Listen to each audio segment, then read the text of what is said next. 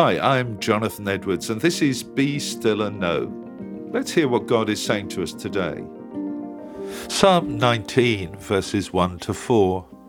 The heavens proclaim the glory of God. The skies display his craftsmanship. Day after day they continue to speak. Night after night they make him known.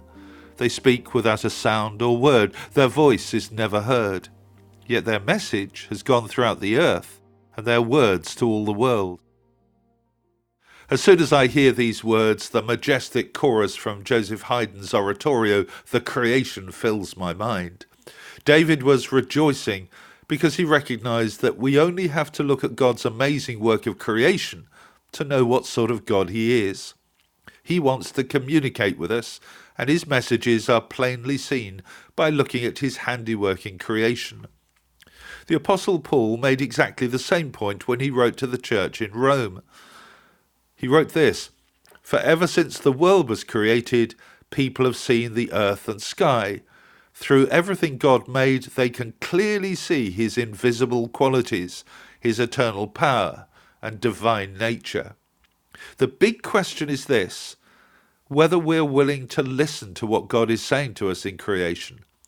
I fear that people with a New Age worldview have often shown much greater interest in and concern for creation than Christians do. However, this psalm encourages us to take creation very seriously and to use it as a springboard for our worship of the Creator. And if we believe that the world has been made by our loving God, then we have the awesome responsibility of caring for it. But creation doesn't merely speak to Christians. Paul's words make it plain that creation is continually declaring to everyone who God is. Everyone has the opportunity to see how great and powerful God is. So let me ask you a question. What does God say to you when you look at creation? And now let me pray with you. Creator God, we worship you for all that you have made. Help us to keep our eyes and ears open to what you are saying to us each day through your creation.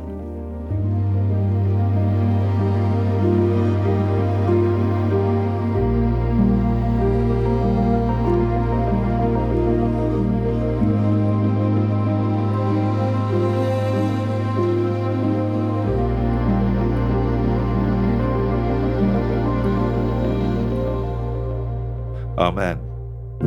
Well, thanks for listening. I do encourage you to join me every day for Be Still and Know here on Premier. And don't forget that the talks are also available on podcast, which you can access at any time. If you'd like to receive a free copy of our magazine, Voice of Hope, which contains all of these devotionals and a great deal more besides, please visit premier.org.uk/Voice of Hope. God bless you. I hope you have a great day.